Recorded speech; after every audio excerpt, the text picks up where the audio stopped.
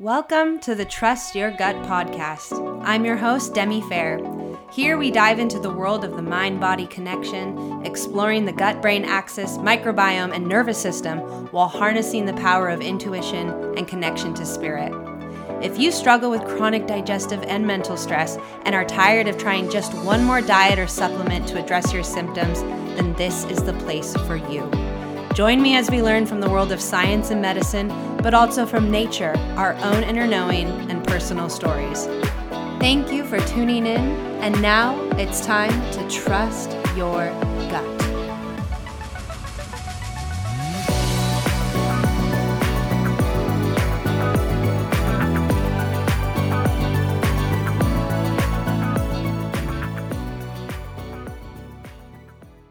Hello and welcome back to the Trust Your Gut podcast. So I'm going to continue on the travel stories series in this episode, and we are going to be covering Southeast Asia. So this is wrapping up the first year of my travels that I spent in Asia. So the first two episodes before this covered my initial arrival to Asia, which was in Thailand, which is part of Southeast Asia. But I focused a lot, that first episode, on my time in Nepal, and then the second on my time in India. And then after my time in India, I made my way back to Southeast Asia. So that is going to be covering arriving in Malaysia, going to Laos, and then Cambodia, and Vietnam. Before I get into the series today, I was just reflecting on the way that I put out the podcast episodes. And I know for many other podcast hosts, they maybe have a certain day of the week that they consistently release episodes. And in the, maybe it's been almost 2 years now, maybe it's been more, that I've been doing this podcast, I've never had a consistent day. And that is something I'm just really accepting and embracing about myself. And that's just how it feels for me with creating this kind of free content that I do here on the podcast and on my social media. It really needs to come at a time I'm feeling inspired and motivated to do so. So I have found that doing it forcefully when it's not really feeling inspired, or when I have a lot of other things on my plate that are a priority, because, my clients and my program are always going to come first as a priority before, putting out this free content. So that all being said, I just want to acknowledge that and remind you that the best way to know when a podcast episode has been released, if you want to know, is to subscribe, because then you'll see it show up in whatever app you use to listen to podcasts, and you'll always know when a new episode is out. I believe in, the future, I will probably have a consistent day that I released episodes, but for right now, this is just what works best for me, especially just a one-woman show here, running this business. I can see in the future, if I have more support, that being a thing that is easier to do. So, subscribe if you want to know about the newest episodes.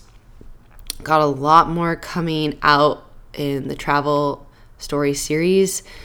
This one is wrapping up that first year in Asia, and then we'll be visiting Australia, New Zealand, Europe, Central and South America. So definitely got quite a few to go.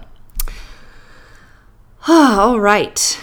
Last announcement I have is that I have been really busy upgrading my group program, Gut Brain Healing Toolkit. I'm shifting the way that I'm running it, different tiers of involvement and investment.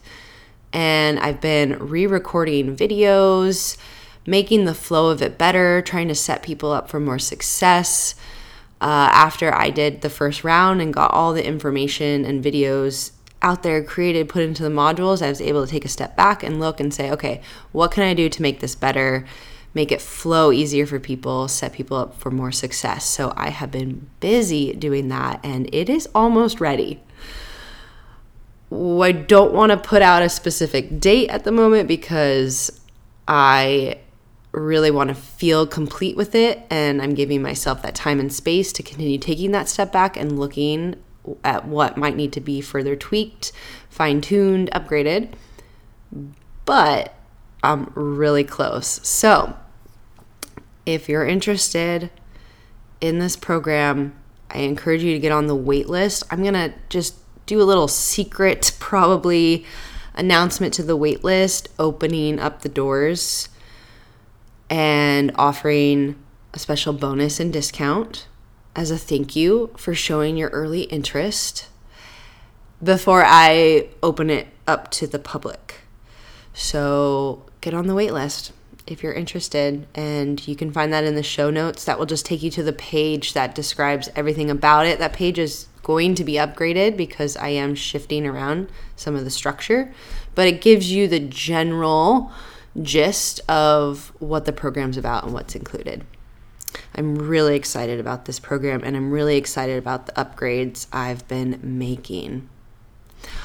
All right, let's get into the episode about my time wrapping up the first year in Southeast Asia.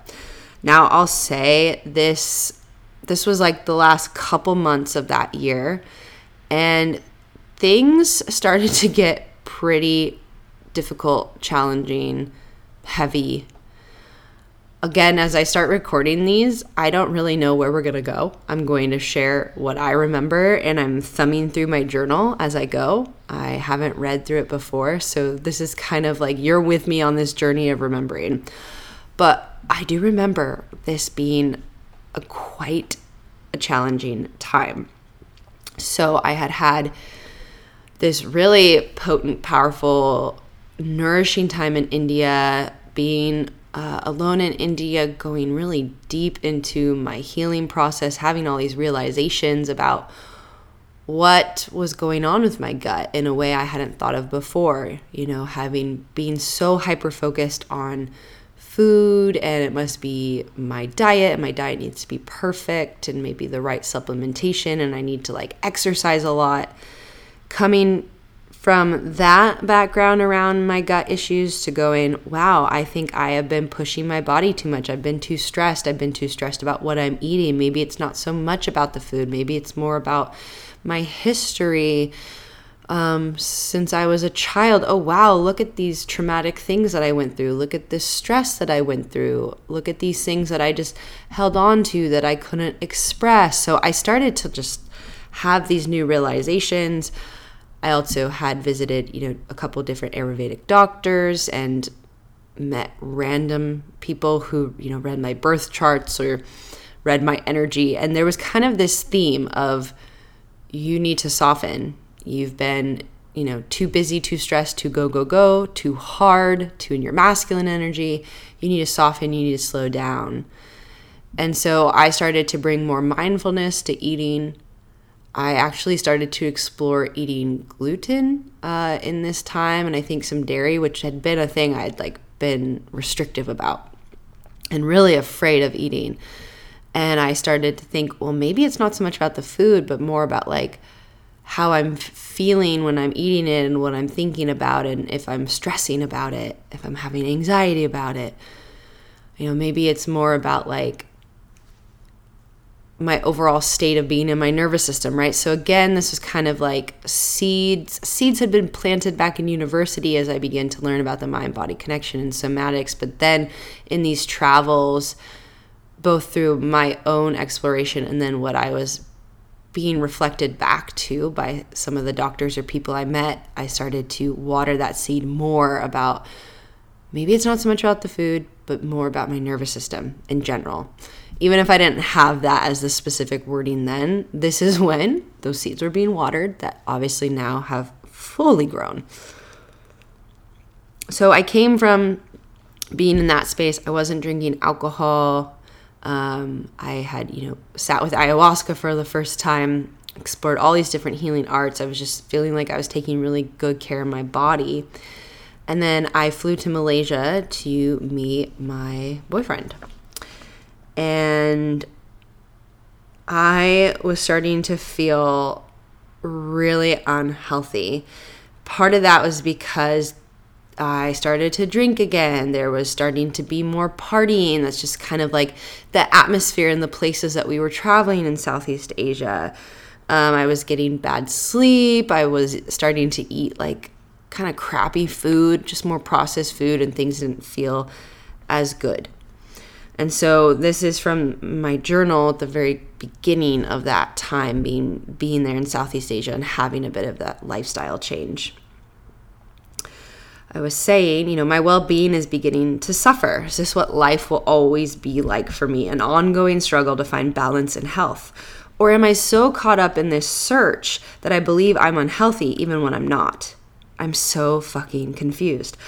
I brainwashed myself into believing that avoiding certain foods were good for me. Now I've changed that again, but feel so concerned that I've been wrong. I don't even know what's right for me anymore. I spend way too much of my time and energy worrying about my body, digestion, and what I'm eating. I'm driving myself fucking crazy, and I've been doing this for years. When will I just stop and allow myself to live my life? Ooh, I really feel that. And I'm sure many of you can relate to that.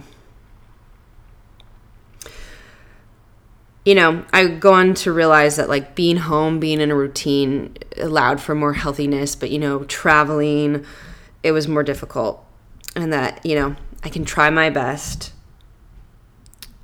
And also was questioning like, do I need to care less? Caring is a good thing, but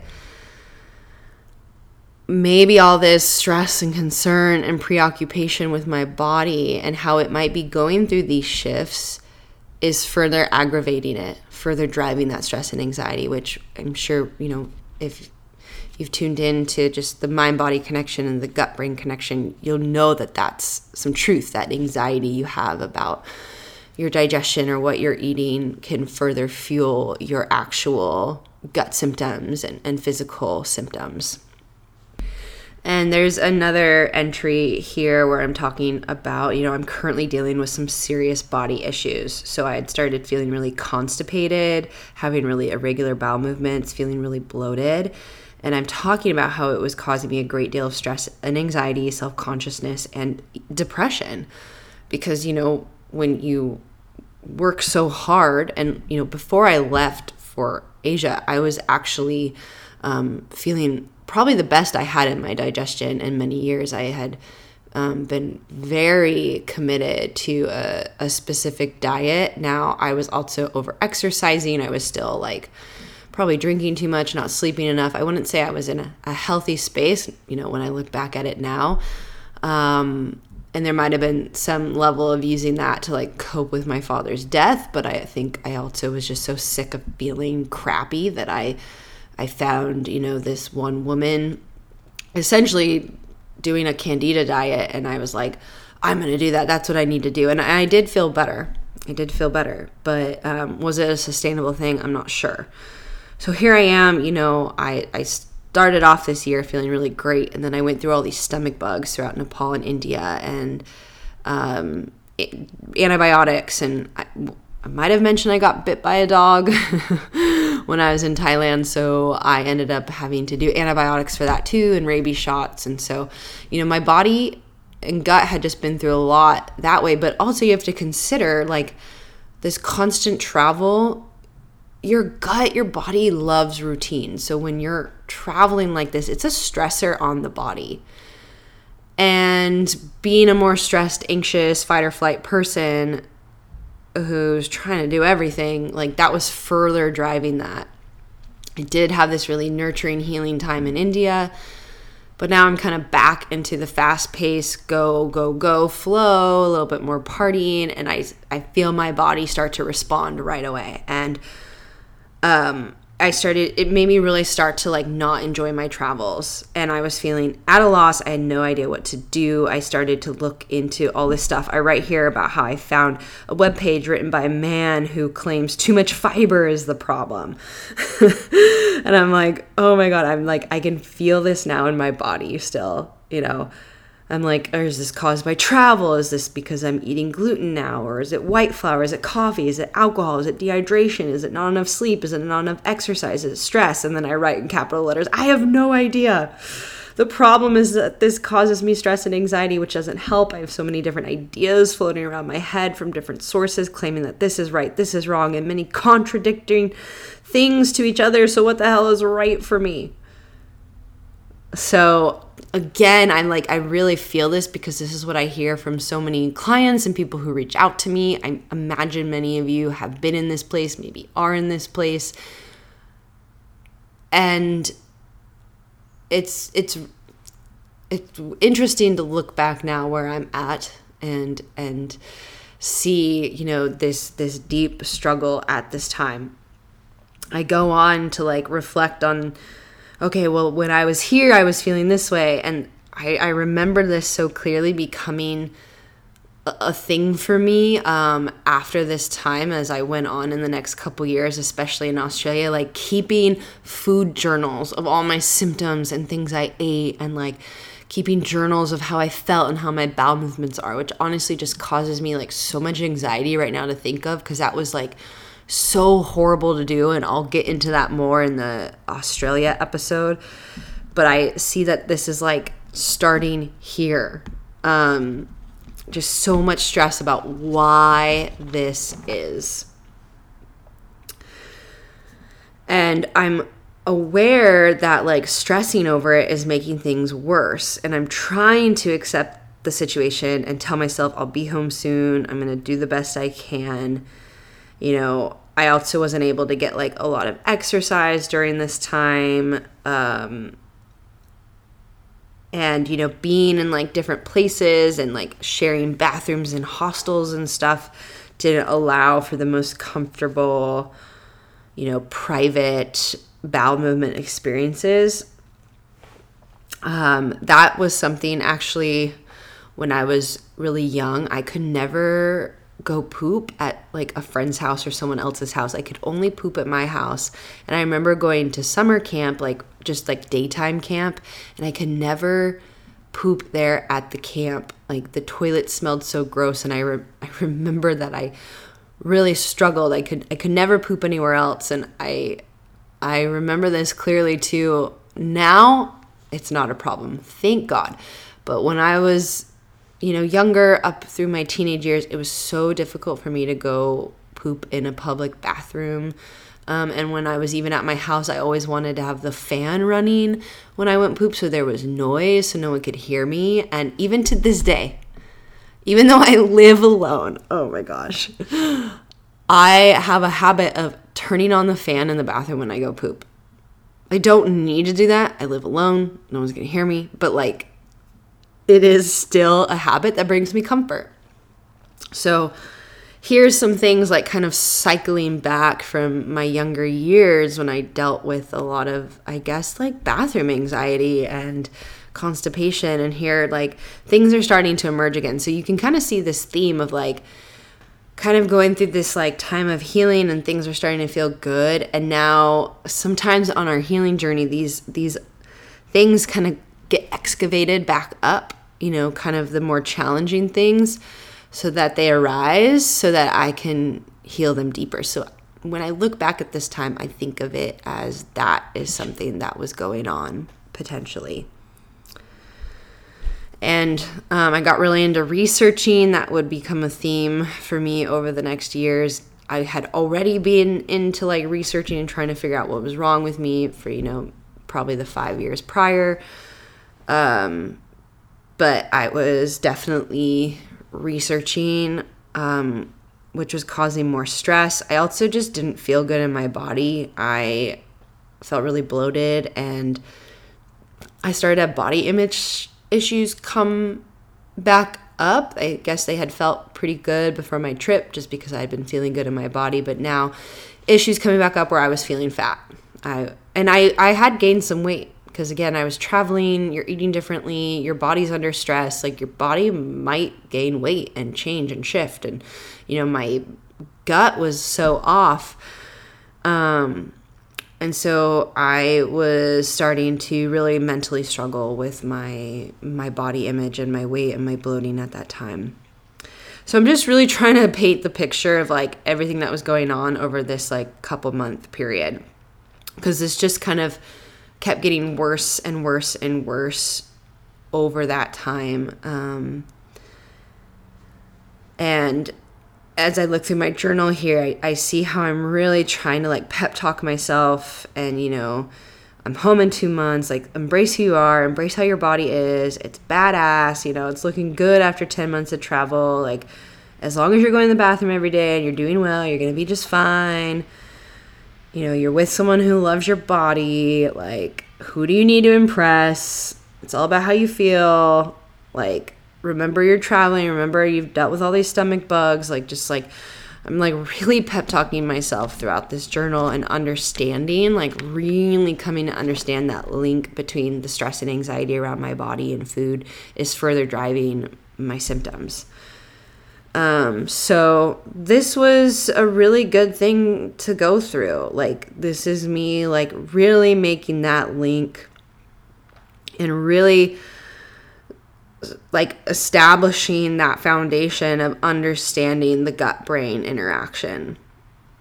And I think probably, again, watering that seed of understanding my constant experience of anxiety and fight or flight, you know, chronic stress throughout my life is and was just further aggravating my digestive symptoms. Anyway, so I went to Malaysia, met up with my boyfriend. We were there for a very short period of time. It was just kind of like a meeting spot. We ate some really good food.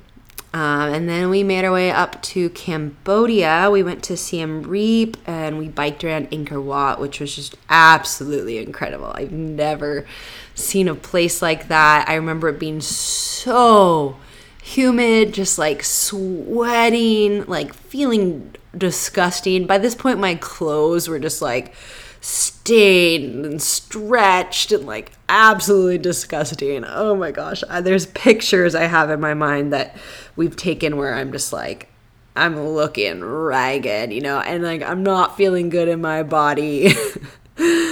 But I do remember that being like such a beautiful, beautiful time.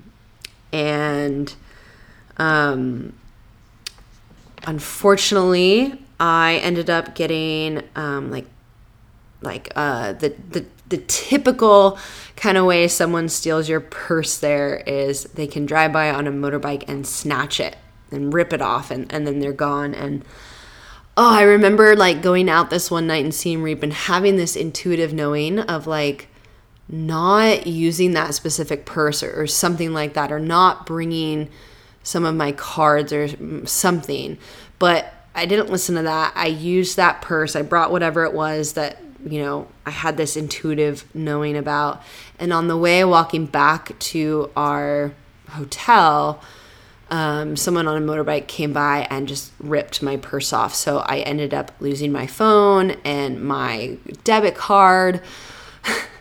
So now I had no phone or money. And we were still, you know, going to be traveling for another month and a half or so. I don't know.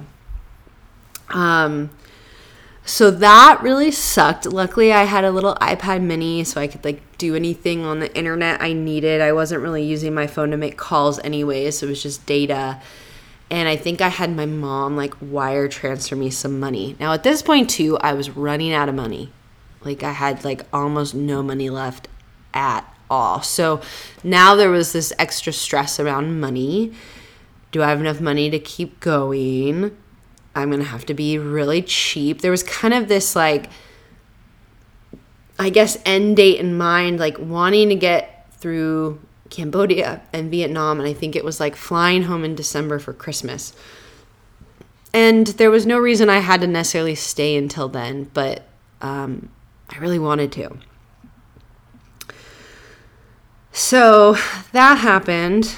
I don't know if there was anything else really about our time in Siem Reap or Angkor Wat to talk about. But then we took like an overnight bus to Phnom Penh. And unfortunately, on that overnight bus, here's another common place you might get pickpocketed. We were like in a sleeper bed, and my boyfriend had his like wallet in his pocket of his pants as he was sleeping, and someone managed to reach into his pocket and steal his wallet while we were sleeping. Oh man. So we woke up, and I don't know if he noticed right away or it was like after we got off the bus. You know, you could tell like the bus people, this happens all the time. There was like nothing to do. So now both of us have had our wallets stolen. We like don't have any money. I don't even remember what happened for him. Somehow he was able to get something figured out too. But we're both just like, you know, struggling to kind of make it through. I mean, this really left a bad taste in our mouth. Phnom Penh was kind of a stressful time. I think we were just trying to figure out the money stuff. We went to the killing fields, which was super depressing. Somewhere in there, we also went to this like beach town or this like island town. And it was just like full of a bunch of tourists and like partying. And it was like beautiful. But gosh, I just remember being like, this is not what I want to be doing right now. So pretty much from there, we went to Vietnam, and Vietnam became one of my favorite places. We went to Ho Chi Minh, which was just such a fun city. I just loved all the street food, and in the park, there would be people gathered around to do like dance workouts together, or like Tai Chi together. It was really, really cool to see. I just really enjoyed that city. And so the thing we really wanted to do was to buy motorbikes and travel the country on motorbikes. It's a really common thing for tourists to do, and it's a great way to travel the country. So we were just figuring out where to get motorbikes, and we ended up traveling up the coast. I purchased my motorbike named Wendy, and I ended up connecting with some English people, and we made the journey from this coastal city, Mune, up to Dalat, which was this beautiful town in the highlands. So it was like a lot cooler there. It was a place they grew a lot of coffee. We went canyoneering. I remember we stayed at this hostel that was just like new, and it was full of the most like comfy beds. It felt so nurturing to my system. It felt really homely. It made me realize like, wow, my body is really done. It just wants to go home and be in routine. The people that hosted there had these family dinners. They were just so loving and welcoming. It was a really beautiful time. So then my boyfriend was able to buy a bike there. He had taken a bus up to meet me, and we headed out of the mountains to the coast and made a crazy journey along the highway. It was just like big trucks and construction and loads of traffic, and it was horrible. It was horrible. We ended up like driving at night. Our headlights weren't working super well. We arrived to the next town and were exhausted. We had to share a room with this random Aussie guy because we couldn't find any, rooms ourselves. And this is pretty much what we did for our time in Vietnam. We would just take off on our bikes. We would travel kind of as far as we could that day, or maybe we had a certain destination in mind. And we just show up and then go find a guest house to get a room. And so this took us through beautiful countryside. This took us to small towns and cities where there were no other tourists. And we'd just show up and find a guest house that looked good and get a room, stay for the night. And basically we would wake up, we would drive until we got hungry. We'd find a place to get pho for breakfast. Never was a soup eater for breakfast. And then we drive again, usually until we got to the place we wanted to stay, find a guest house, and then we'd go out and we'd usually get khom for breakfast, which was like a broken rice dish, usually rice with some sort of meat and kind of some veggies. And that was pretty much our routine for this journey up the country of Vietnam. And we made our way on a beautiful, windy mountain road to Hoi An. It's this charming, French-inspired, lantern-filled city along a river. We spent many days there riding bicycles, eating delicious food. We got some tailor-made clothing. We took a cooking class, learned how to make pho, bánh xèo. I know I'm not going to pronounce these things correctly, but that became one of my favorite meals. It's these Vietnamese pancakes, these like rice flour pancakes that you shove full of like fresh herbs and veggies and often like barbecued meat, and you roll it in a rice paper and dip it in this amazing sauce, and it's just the most delicious thing ever. Seriously, my favorite meal to this day is these bánh xèo that we ate in Hoi An. There was a lot of good food in Hoi An. From there, we have what I wrote was our worst day on the bikes. We had a beautiful pass to go over, but other than that, we were in heavy rain, heavy traffic. Then we were riding in the dark, and we had some bike issues along the way. That I think my boyfriend's bike might have broken down along this we're going up a hill. It was dark. It had been raining. We were trying to get to this next little town. I had to go ahead and go to a guest house and use Google Translate to see if I could get help, which wonderful, wonderful humans there took their van, went and picked him up. We ended up staying, and then he was able to go get his bike fixed the next day. So then this is funny because I'm reading this entry and I'm like, this was the worst day on the bike. And then I'm like, yesterday, the day marking our final month. So now we're at our final month of travel. It turned out to be the most challenging. So here we are, another challenging day. I write, we were in rain all day, wet and cold. And we got overcharged at lunch. And then my bike stalled and died. And as my boyfriend turned around to meet me, he crashed on his bike. Oil was leaking out and his bike wouldn't drive. Okay, this is where it actually happened. It was getting dark. I had to ride 20 kilometers to the town of Khe Sanh in the dark and fog and rain. I found a hotel and through Google Translate was able to get the dad to drive his car out and pick up my boyfriend and his bike for, 500,000 dong. I don't know what that translates into US dollars. I had to pay. Makes sense. Despite all that, we were in good spirits. We went to that town. We got our bikes fixed up for the journey. We got screwed over by people at the Honda shop next door, which really, really sucked. That is kind of a common thing. Mechanics just trying to screw us over. Really unfortunate. We rode to a different mechanic with 10 Latvian riders outside. Our faith was restored by the kindness of the guys working on our bikes at the small mechanic shop and those who gave us a beer at dinner. It's been rough recently since leaving Hoi An.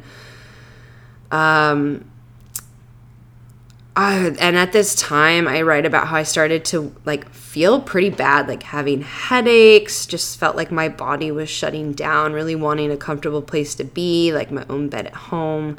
Feeling just really worn out, tired, and done. So much built up stress and lack of sleep on top of 11 months of travel all released. Again, during this time, I'm just starting to really struggle with feeling like I don't have good energy and I don't really have the space to do things I need to write or do yoga or get movement. And, I had been really reflecting on how I had to create that space, that it was about my mindset and what can I do to get the movement I need or create space to write if I'm not in my normal routine or having space all to myself. And I just didn't really feel like doing a lot of those things because I think my system was getting so burnt out. So this is when you're in that fight or flight for so long, right? That go, go, go. Right? And it might have been a lot of positive things, but I'd been traveling for 11 months. My body had been under a lot. And now I'm starting to just kind of go into that dorsal vagal shutdown. I don't want to do the things that I normally enjoy doing because I'm so fucking exhausted. I'm so tired. And traveling via motorbike up the country is this like super, adventuresome sounding amazing thing, but it was also extremely stressful. It was hard on the body to sit on the bike for so many hours. There was like just scary like stretches of road, or as I mentioned, like rainy days where we're just getting like dumped on, when like we're in the dark, when we don't know exactly where we're staying. That's all a stressor. So now I'm just feeding more stress into my system, and I'm starting to like shut down. I can like hear this now, how I'm like starting to feel just absolutely exhausted, fatigued. My digestion's not working. I'm just like burnt out. And I'm trying to pep talk myself and be like, I know I'm going to look back at this experience and remember the good parts of it. I know I'm going home soon. I'm going to miss traveling when I'm home. Like, I want to appreciate this while I'm here, etc. Now that I have the knowledge I have now, I might have done something a little bit differently to just really support myself and my system instead of having to just like push through. But that's okay. It was all a learning process. I just started to really miss routine, woods, nature, having, regular movement practices. I'm talking about how I'm exhausted on all levels, physically, mentally, emotionally. I've hit a wall. My stress and anxiety is at an all-time high. I have little outlets to release it. I can't find space to play guitar. I haven't, done all these different things and tools and resources that I would usually use. So I'm just really starting to feel that.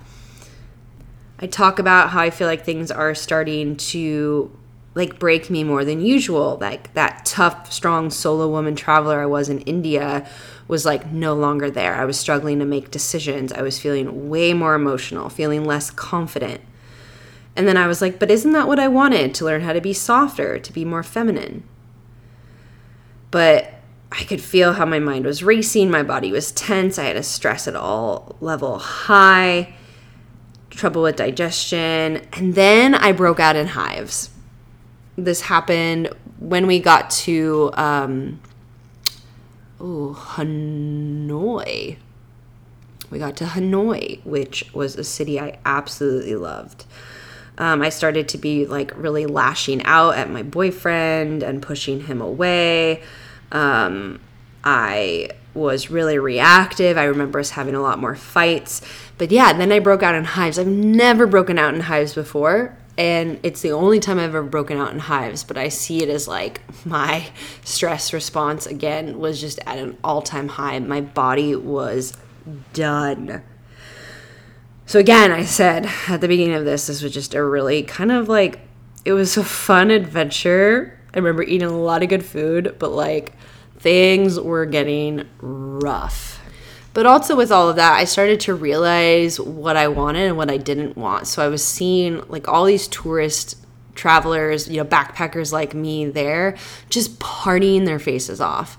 And I was like, I don't want that. That doesn't feel good to me. Actually, drinking doesn't feel good to me. I want my healthy routine back. I want to be doing yoga and journaling and running and playing music and writing and et cetera, et cetera, et cetera. Like, it became really clear what I didn't want to live like anymore and what didn't serve me anymore. And I got really focused on what I wanted to call into my life, which I think then, opened up to what I have lived like for the years since then, for the decades since then. So that was actually a really important thing to see, because I definitely had a big drinking, partying background. And this was the time it started to really not serve me. I mean, it hadn't been serving me for a while, but this was the time I think I was really truly able to break out of that and really truly feel and see how it was not serving me and how I actually wanted to live. So that was a really positive thing.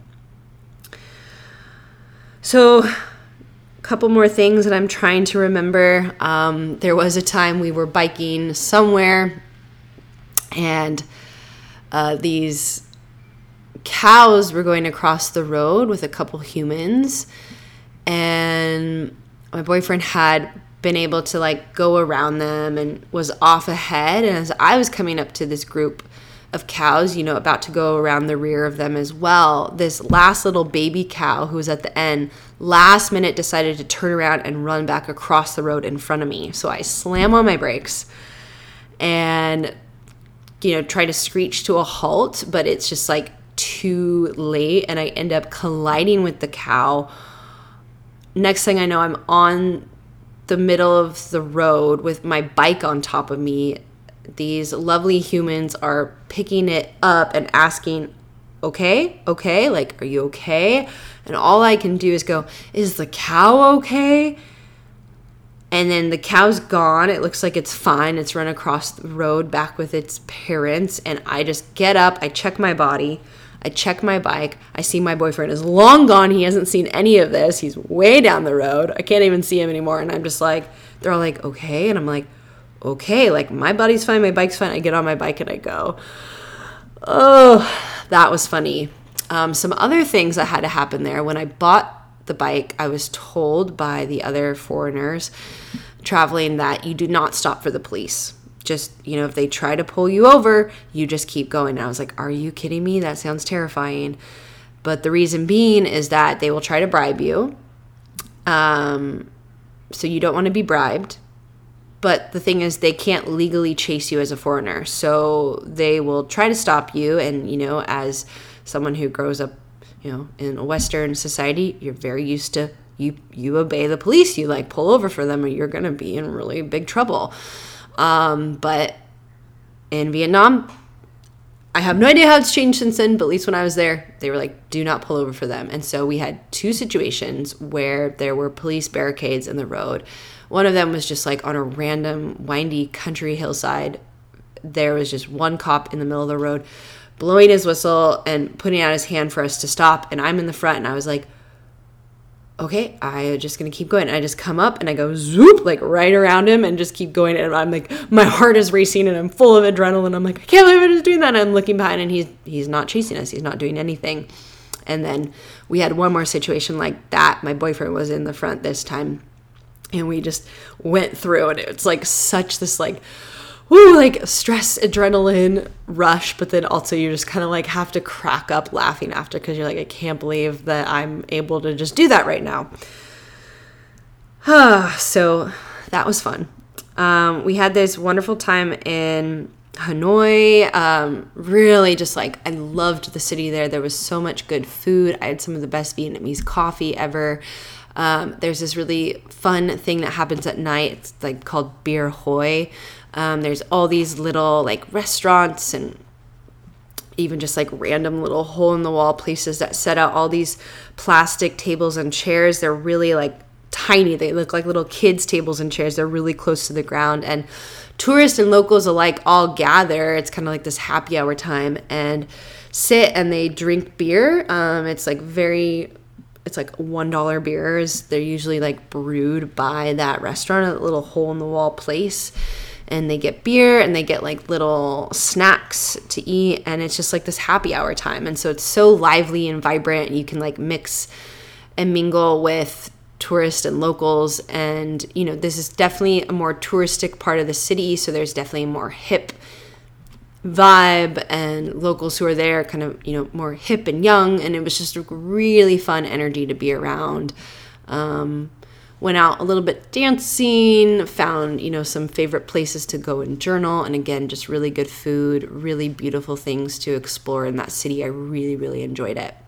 We wanted to go up to a place in the mountains called Sapa before we tried to sell our motorbikes. So this was going to be our last journey up to Sapa. There was another place we stopped before we got here, though, two places. One was called like the Halong Bay of the land, and Halong Bay is outside of Hanoi. You should just Google it. It has these beautiful limestone cliffs rising out of the water. It's just absolutely stunning. And so there was this land area that mimicked it. You could ride little boats like through these rivers and canals and caves. And I remember doing that. And I also remember being in an argument during that whole ride because, again, my body was shutting down and I was full of stress. And so for my boyfriend too, he'd been traveling for a while. Like, we were just really going through a time. We also made our way to beautiful, like, again, countryside places where there was no other tourists, just seeing the most incredible landscape. We went to this place that is supposed to be the longest or deepest cave in the world, and went caving there, which was just so special. And Vietnam is really one of my favorite places. The landscape is absolutely stunning. You go through, these mountainous, deep caves and Ha Long Bay on land to these highlands that you can go canyoneering in that have all these beautiful water holes, to the more humid kind of jungle areas, to the sandy beaches. It's such a beautiful place. The people were so loving and kind, and the food was amazing. So definitely a place that I love. And it is true that I look back now and I think of all the good times on that motorbike, even though it was really stressful at the time. So back to Sapa, we're making our last journey up to Sapa. And this is like windy mountain road journey. And we're kind of on this mountain pass. It's kind of sketchy. There's these like big semi trucks that travel here too. There's a little bit of like, I think like some stop and go. And I don't exactly remember what happens, but somehow my boyfriend crashes into me on my motorbike and like breaks a part of my motorbike, and I was like, I'm just about to sell it. Like, no. That was kind of our last motorbike fiasco. We made it up to Sapa. Unfortunately, it was more of the wet season, so instead of being able to see all the beautiful mountains, it was pretty much raining the whole time and super cloudy, but it felt good to be up in that kind of climate instead of the humidity that I just absolutely hate. I just struggle so much with humidity. We decided to do a homestay up there. We walked through these hills, past rice fields and piglets and children and quaint homes. It was foggy and cold. There were ferns lining the way, which felt like home. It was this quiet, beautiful time in a natural place. We had a guide, this awesome young woman who told me a lot about the minority communities in that area. There was a lot we learned about the self-sufficient way of living, how the villages up there grow their own rice and vegetables, chicken, ducks, and pigs. They make their own clothing and embroidery, which takes a year to stitch. They use local plants for herbal baths and medicine. After studying, traditional ecological knowledge, I always am fascinated in learning more about how different villages, communities, cultures, indigenous communities live and work with the land. So that was a really cool thing to see. We were staying in this home and we were watching all these kittens cuddle, and children were embroidering, and mothers were preparing food. It reminded me a lot of my time in Nepal and my experience staying with that family I did up in that village, Jejebe. And it felt like, kind of what I was supposed to experience here in Vietnam. It was just this taste of life. And it was a lot different than the hostels, hotels, and restaurants and tourist places. And it was a really, really nourishing way to kind of wrap up our time in Asia. So from there, we made our way back to Hanoi. I think we took like a bus or something, and were able to like ship our boats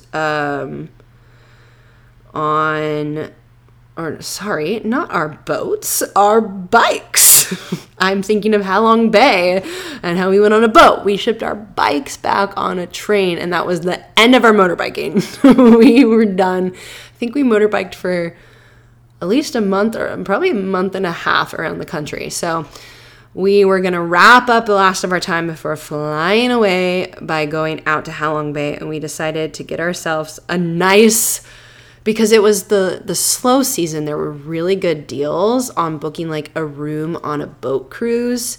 So we got this really nice room on this boat cruise. We found this killer deal. I don't know how we found it. That gave us like all the meals. It took us to this island where this resort was. There was no one on this resort except us and like 2 other people on our boat, and they made this huge like barbecue for us that night. We could kayak around.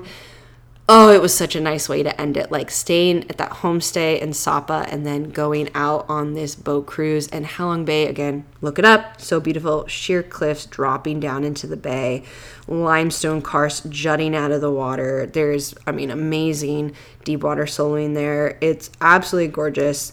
As far as your eye can see, there's just layers of these limestone cliffs.